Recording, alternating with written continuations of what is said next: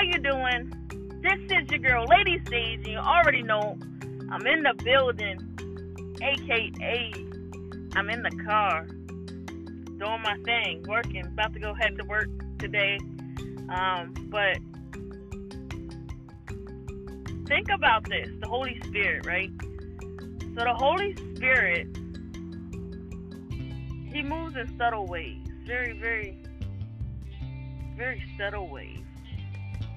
So the Holy Spirit kind of nudges you, not in an irritating way, I wouldn't say, but He nudges you. He He asks you to change little bit by little. Maybe it's case in point for going to work. Maybe you're working your own work for work.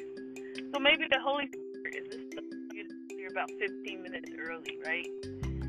And then you start going early, and then you feel your body feels better because now you're not stressed about getting there. You have time to either read a book, maybe finish up your breakfast, whatever it may be. And so, like, that little nudge of 15 minutes has released stress, has given you nourishment to your body, and your mind is clear. So the Holy Spirit nudges little news of our life, maybe just to read the Word more. And then all of a sudden, reading the Word and gain understanding of what it is to be baptized in the faith. So that's how the Holy Spirit works. He nudges. And so the Holy Spirit's been nudging me to celebrate the celebrated, right? It's easy for us to celebrate the celebrated by just showing up, saying congratulations, and giving a card or two, but like actually being involved, like in people's life. And I talked about this before in a previous podcast, about the importance of being connected and actually being committed to your connection, you know. And so I'm in this stage where now it's like being committed to the connection, actually showing up, actually telling people, I'm going to be here and I'm going to do this, and then actually being here and doing that.